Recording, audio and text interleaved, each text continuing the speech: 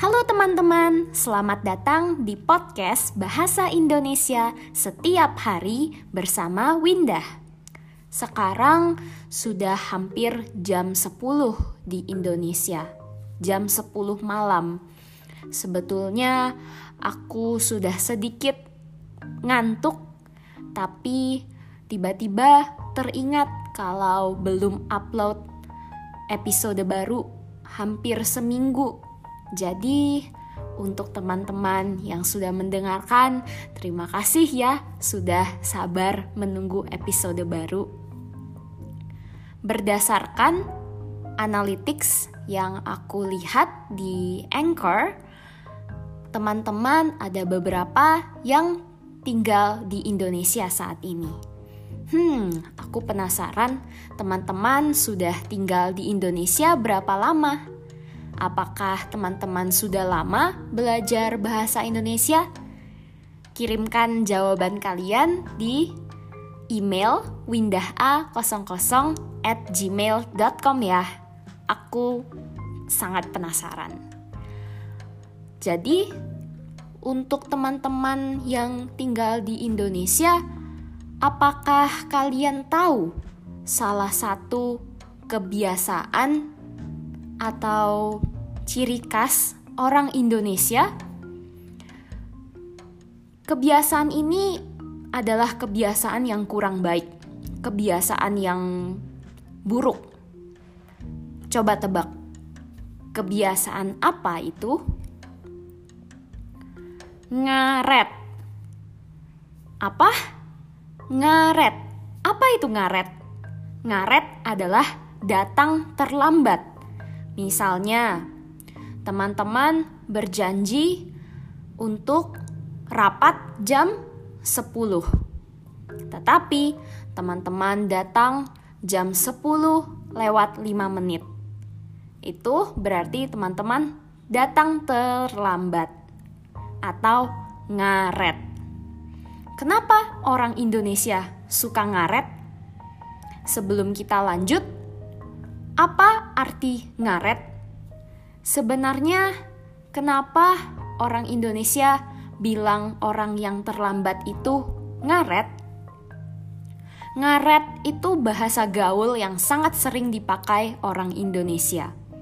Ngaret berasal dari kata karet, yaitu benda yang bisa ditarik menjadi lebih panjang dari aslinya. Rubber, karet. Karena orang yang terlambat suka merenggangkan waktu, menarik dan mengulur-ngulur waktu, jadilah kata ngaret yang artinya telat atau terlambat. Nah, jadi kenapa orang Indonesia suka ngaret?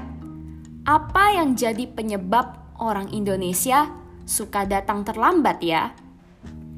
Yang pertama, orang Indonesia terkenal santai. Orang Indonesia kurang tegas masalah waktu. Biasanya bahkan sekolah atau universitas punya toleransi keterlambatan 5-15 menit. Misalnya, kelas dimulai jam 7.15. Jam 7.15, kemudian 5 menit setelah jam 7.15, 7.20 masih dihitung masuk. Masih boleh ikut kelas. Orang Indonesia lumayan santai, kurang tegas masalah waktu. Lalu yang kedua, penyebab orang Indonesia suka ngaret yang kedua adalah macet. Sebetulnya apakah mereka benar-benar betul-betul terlambat karena macet? Mungkin teman-teman yang tinggal di Indonesia, di kota-kota besar seperti Jakarta, Bandung, Surabaya mengalami kemacetan. Teman-teman pernah terjebak macet. Tapi seringkali macet hanya menjadi alasan ketika orang datang terlambat. Sebetulnya jika kita pikirkan kembali, kalau di kota yang macet, kita bisa mengatur waktu untuk berangkat, untuk pergi lebih awal, supaya ketika macet sekalipun, walaupun macet, kita tetap bisa tiba tepat waktu, sesuai dengan jadwal. Jadi sebenarnya macet itu cuma alasan. Kemudian, alasan ketiga orang Indonesia suka ngaret atau datang terlambat adalah apa ya? Sebenarnya ini hanya hasil pengamatanku saja. Ini hanya pendapatku sendiri. Tetapi mungkin ada benarnya juga ya. Coba kita dengarkan dulu. Salah satu alasan orang Indonesia suka ngaret adalah mereka orang yang disiplin waktu. Sebelumnya selalu datang tepat waktu, tidak pernah terlambat, tetapi dikecewakan. Kecewa karena ketika mereka datang tepat waktu, tetap saja ada orang lain yang datang terlambat. Padahal dia sudah berusaha untuk cepat datang, tetapi waktunya terbuang sia-sia karena ada orang lain yang terlambat, sehingga kelas atau rapat atau acara harus ditunda.